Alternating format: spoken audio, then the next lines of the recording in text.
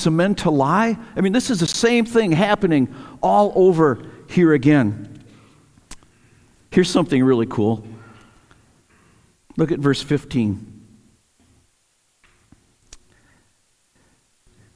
And all that sat in the council, looking steadfastly on him, saw his face, as if it had been the face of an angel. Can you imagine being on the council, sitting there watching and having this debate with Stephen, and all of a sudden his face just lights up, I mean literally glows, so that everyone is looking and going, wow. And there's no response recorded in the scripture. I know every word, every response isn't always written, but there's no response even listed in scripture where they went, whoa. Okay, think about this. In Exodus, who else's face shone one time? Moses.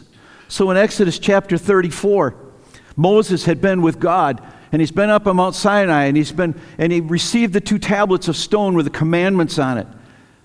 And he comes back down from the mountain, and the children of Israel saw the face of Moses, that the skin of his face shone, literally shone. And at one point they put a veil over Moses' face because it was such an awesome thing.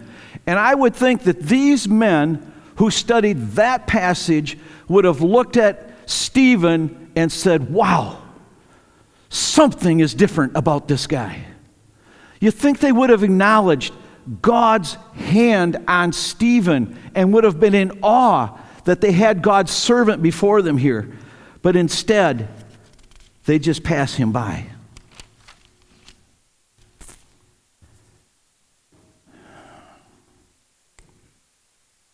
Let me ask you this. Can the world see that you're different because you've been with Jesus? We have Stephen here, and already twice in this chapter he said he was full of the Holy Spirit. It's already said that he's been full of wisdom and of power. Here is a man who spends time with God and knows him, and God honored him in this moment by letting his face literally radiate as if he'd been in the presence of God. I want to ask you, do we radiate because we've been in the presence of God? Now you might say, well, wait a minute, how do we do that? You know, Romans 12:2 says, and be not conformed to this world, but be ye transformed by the renewing of your mind. That word, it's a Greek verb. Okay, and I know once before I told you I don't know any Greek and I made up my own word, but this one is real, okay? It comes from the word metamorpho, and it literally means to be changed on the outward appearance. So let me ask you something. If Scripture says that I've been transformed, if I've been changed on the outward appearance, I should be visibly, something should be different about me. Let me tell you what I think this looks like. Can you imagine that one day I was an enemy of God? And after I come to know Jesus, Colossians 1:20 says that I've made peace with God through the blood of the cross. And just having been made at peace with eternal God should bring a change in my life. My speech should be different because now out of the abundance of my heart the mouth speaks. I tell you what, my heart has been changed and I talk different.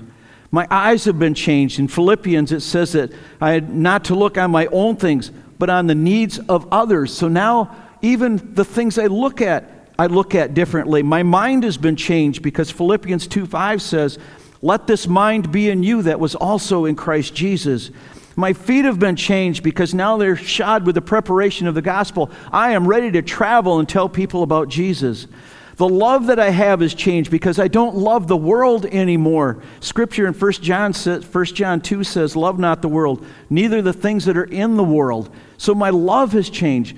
My thoughts have changed. Philippians 4:8 says, whatsoever things are honest and just and pure and lovely and of good report, think on these things. And as I think on those kind of things, do you think my life wouldn't change and respond and I would act differently? My motives have changed. Matthew 6:33 says, seek first the kingdom of God and his righteousness, and all these things will be added unto you. I now seek first the kingdom of God.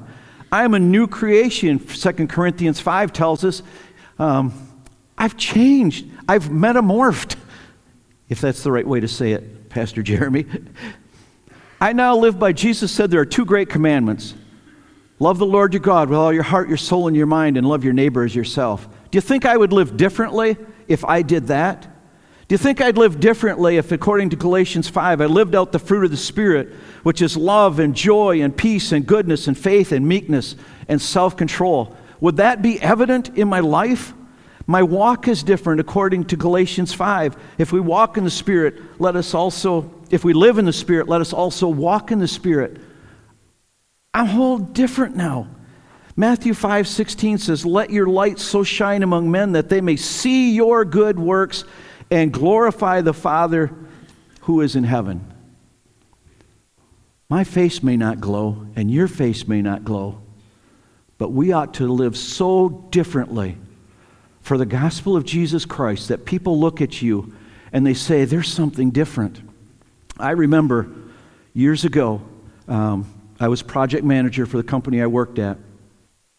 And for my class, I think I just shared this not too long ago with you, but I would need to share it this morning. And we did a job for a lady and for a family. Oh boy, everything went wrong. If you can have a job where everything goes wrong, everything went wrong. The cabinets were wrong, and we had to take some back out and redo them. At that point, we were doing tile, and halfway through the project, the tile guy quit. He left. He had all the information. Nobody knew what else was happening, how it all had to be done. And I had to keep going back to this lady and working with this lady and trying to figure out, I don't even know what color tile's going in the shower and this, and we're supposed to know all this, and everything went bad. And this lady, through the whole process, through the weeks of working with her, was just so understanding and cooperative and had such a gentle and a peaceful spirit. Finally, when we're about done with the project, I looked at this lady one day and I said to her, you're a Christian, aren't you? She looked at me kind of surprised. And she said, how do you know? She told me yes. She said, how do you know?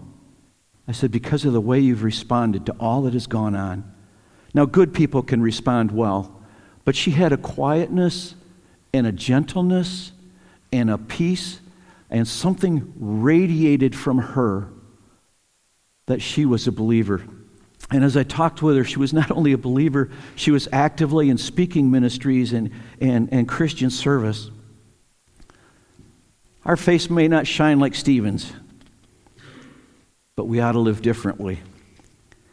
So now as we move on in the passage in chapter 7, remember he'd been accused of blasphemy, and the high priests say, are these things so? Now Stephen gives an explanation. And I think the passage that's missing is, he said, let me make a short story long. Because for the next 50 verses, Stephen explains and he clarifies he is not blaspheming God, he is not blaspheming Moses, and he is not blaspheming the temple. And he goes all the way back into history, and he talks about Abraham and Isaac and Jacob and Joseph and everybody through history. He talks about David, he talks about Solomon, he talks about the 40 years in the wilderness. Part of me thinks that this guy knows things are bad and he's trying to go as long as he can with this, but the only thing I'll tell you is that's really not quite true, because this guy is full of the Holy Spirit and he's speaking with confidence. And he's saying, men, I have not stepped on anybody's toes here. I believe the scriptures and I honor and respect them. And so that explanation was just 50 verses, okay? You may read those when you go home, but if we were going to go through all that, you would have needed to pack a lunch. So I'm thinking that all of these guys are pretty enthused about what's going on right now.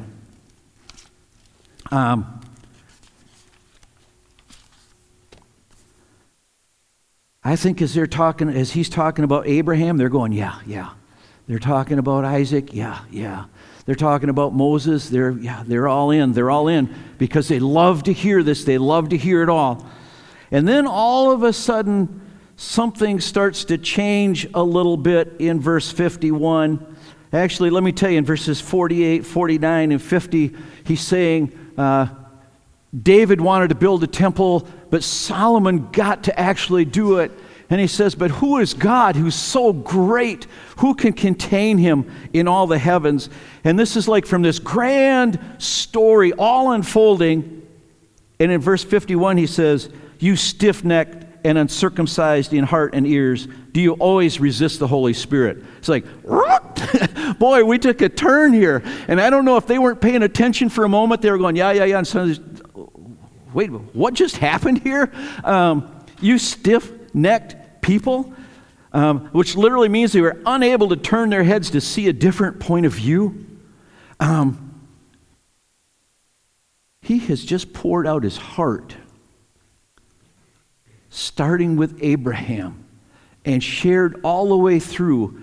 And now he's taking into consideration all that he had told them about the gospel of Jesus Christ, and they are not willing to turn to Christ.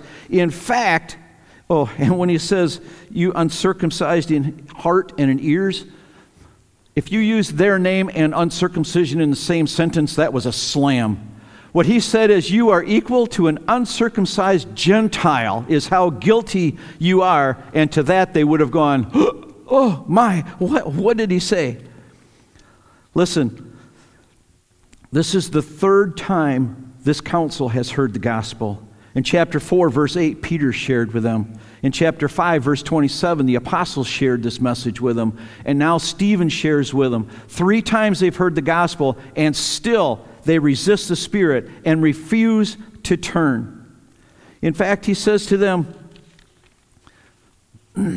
not only do you refuse to turn, you guys have persecuted and killed the prophets.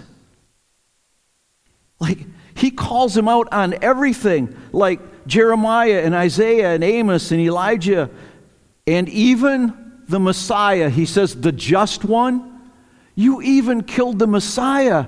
You guys have such hard hearts.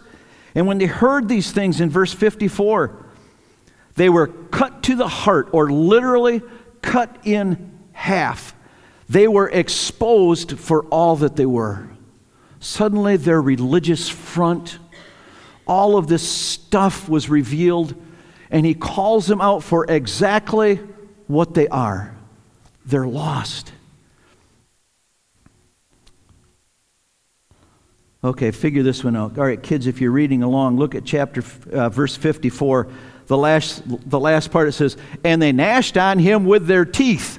Now, no, they weren't literally biting him, but they were probably grinding their teeth and probably shaking their fist. These leaders of the synagogue right now are so angry, they can hardly control themselves, and they're trying to,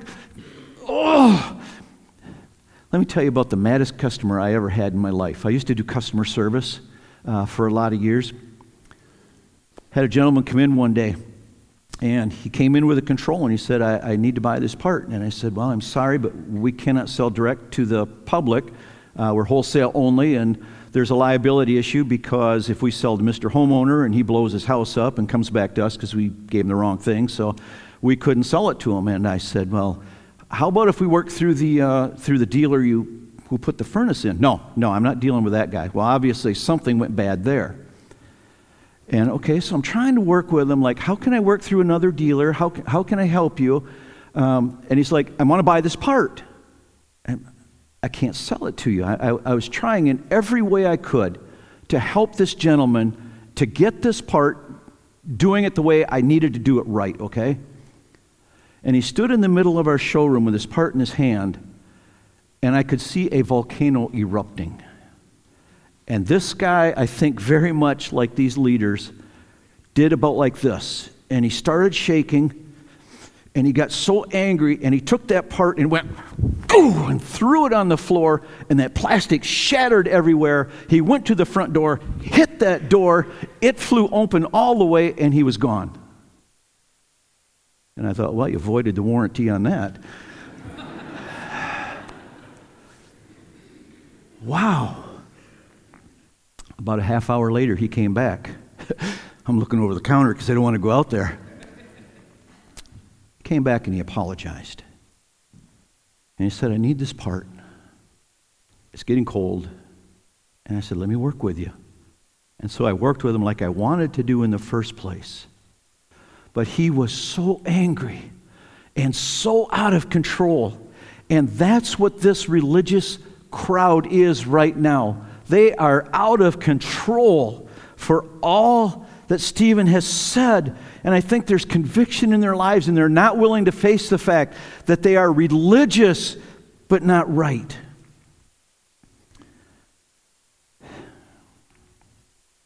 Verse 55. But he, Stephen, being full of the Holy Spirit. All right. I've heard this several times now. This is the third time in the passage this morning we've heard, but Stephen being full of the Spirit. I want to talk about that for just a minute. What it is to be full of the Spirit. It seems like this guy must be some super Christian. Like, wow. And you get that part about full of grace and of power and of wisdom? Like, where do Christians like this come from? This is what the early church was. This is God's intent.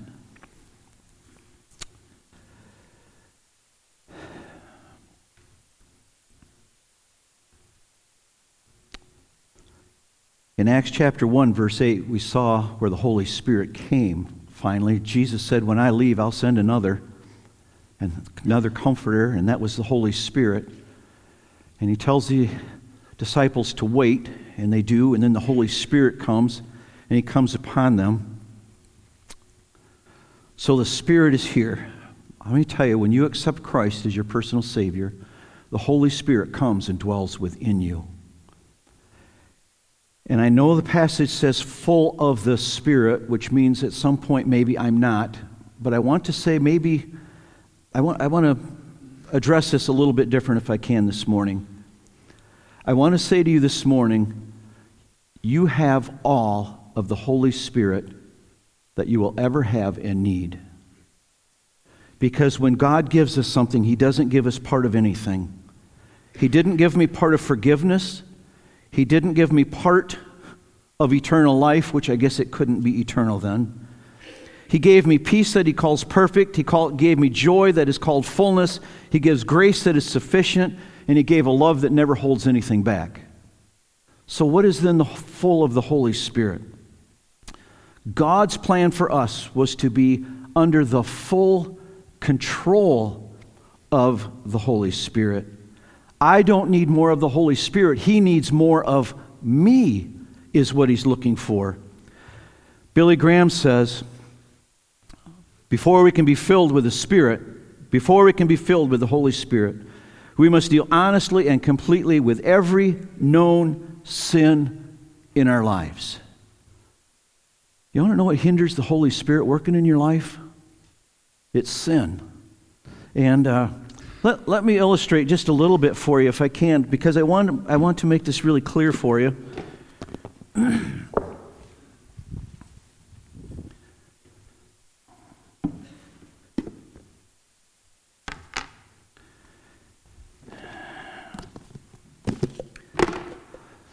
This is my life with sin in it. A lot of garbage, a lot of junk. Man, what kind of things do we allow in our life? Okay? That was a good cup of coffee, and we have stuff. I mean, who would expect anything good out of here? So I have some water here, and just by way of example, who would want me to pour some water in here, and who would want to drink out of here? Nobody's thirsty? I'll give you a chance. Want a drink? I'll pour it in here. Okay. But if I clean this out, if I get rid of all the junk, I'm using a Norwex cloth infused with silver. It gets everything clean, no germs. What else do I need to say? Gwen sells these if you're interested. 1 John 1:9 says, if we confess our sin, he's faithful and just to forgive us and to cleanse us from every or from all unrighteousness. That's why I need this thing to be clean. All right? Now it's usable. Now I can be filled. Now it's useful. Look, does it make any sense that I would want to have this garbage in my life and still drink out of that? And yet somehow we think as Christians that we can have sin in our life and expect the Holy Spirit to come in fullness and in power and in strength and in wisdom to fill us and to use us. We need to confess our sin, get our hearts right before God. We need to be a clean vessel. I think it was Billy Graham who said he can only fill those who wish to be emptied of self and yielded to him. He can only fill those who wish to be emptied of self and yielded to him. You know what? Sometimes I get so full of myself, my self-love, my self-will, my self-ambition, my self-effort, that I get in the way so much. God doesn't want more of me. He wants less of me. He doesn't need my flesh. Romans 6:13 says to yield yourselves to God. Romans 12:1 calls us to be a living sacrifice. And a living sacrifice, you put it on the altar, you take your hands off and you say, God, it's all yours. We need to day by day, moment by moment, keep ourselves right with God. When we sin, we need to confess and repent, which is turn away from it. And he can be in full control again. Stephen lived filled. May I give you an example of what filled and unfilled, filled, controlled by the Spirit and not controlled by the Spirit is? And this happened a long time ago in my life, but it's so clear that I want to share. Do you remember some of you long ago when we did the Christmas program called All Is Well? And Dave Hunt was here as our worship leader, and we did this play at Christmas time, and I was the narrator to the play, which means I kind of came in at times and interjected and filled in the gaps and told what it was, and then at the end brought it to a conclusion. And through the course of the play, life was getting hard and everything wasn't working out at Christmas time, and it was difficult. And then finally in the end, it came and it worked out, and this person saw God working in it. In my closing comments, I remember saying that it was in His time and in His way that He worked it out. And I had prayed before that play. And I said, God, I empty myself before you. I want so much to be used by you. Don't let me get in the way. Just to you be all honor and glory and praise. And I really tried to put myself out of the way. And that night, with all the passion, with all the heart, with clarity of mind, man, I was so into that play. I can remember with emotion, reading, or not even reading because I'd memorized it, my lines. And I can tell you, I think I was filled with the Spirit that night. And then the next night, Martha Wilson did the reading or the narrating. And then Martha got sick. And so I was going to do it the following night. Martha was going to do it twice. I was only scheduled to do it once. So when Martha got sick, he said, you're going to have to do it again. So I'm okay. But you know what happened? I still prayed. But here's what really happened. I said, you did a good job, Mark. You can do this. You nailed it last time. And on the second night when I did it, I was so unsure of my lines, and I wasn't sure I had it. And in my own heart, I knew I didn't have the passion because self got in the way, and the Holy Spirit was not fully able to work through my heart and my life. And here we have this man, Stephen, who is full of the Spirit, constantly yielding himself to God, saying, I'm out of the way, you just work through me. All right, let's go back to the text. Verse 55.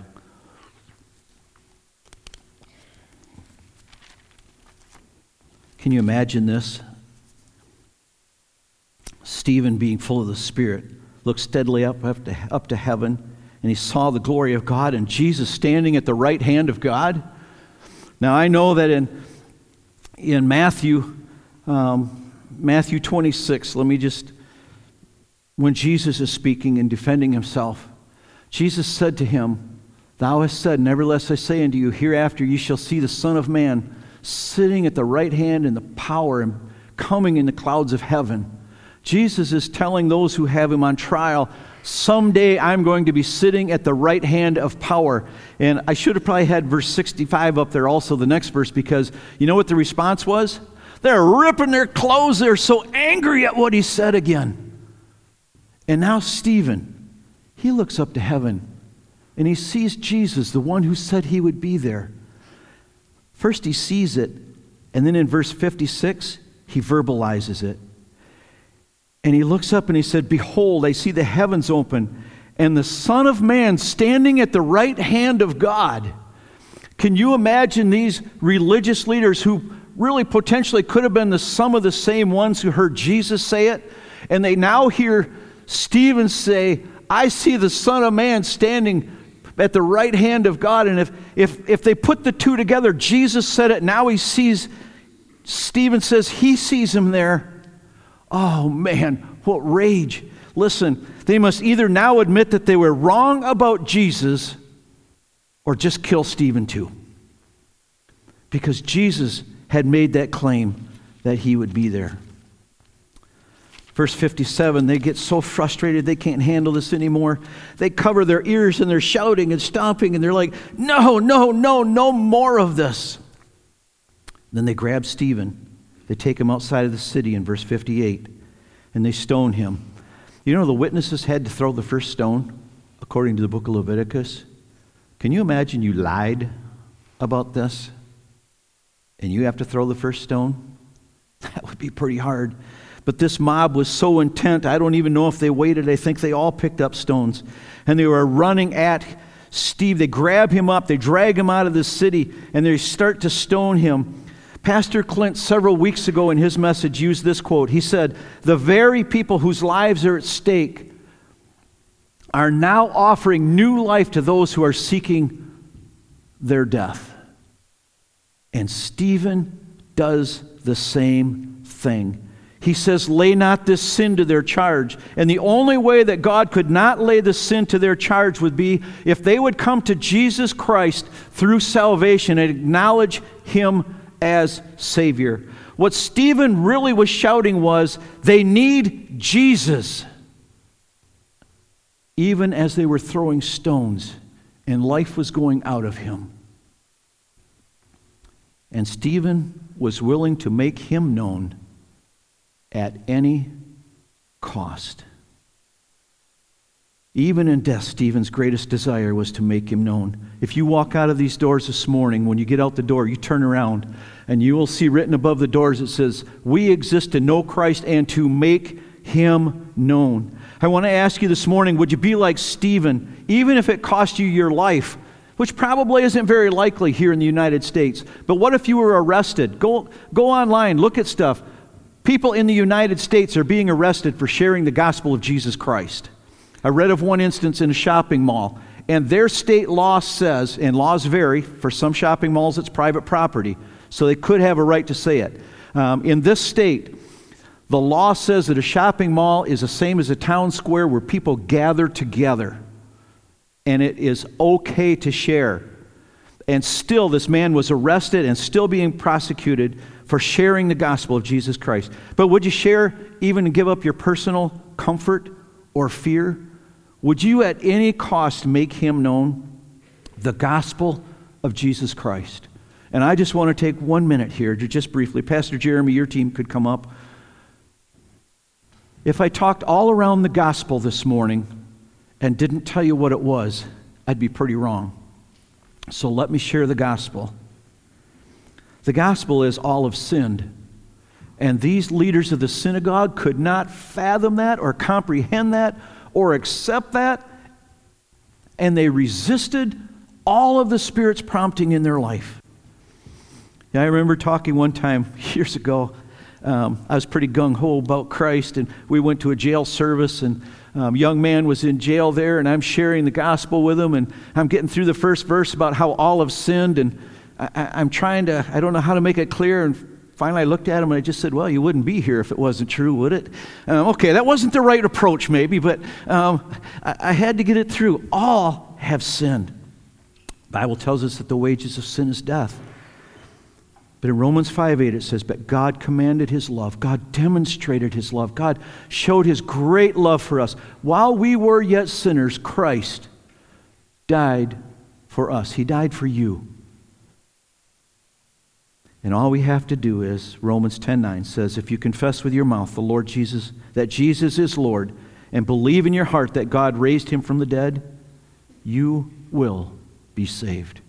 I want to challenge you this morning, if you don't know Jesus Christ as your personal Savior, you can confess your sin to him, accept the free gift that God gives to you, and have eternal life. Thank you.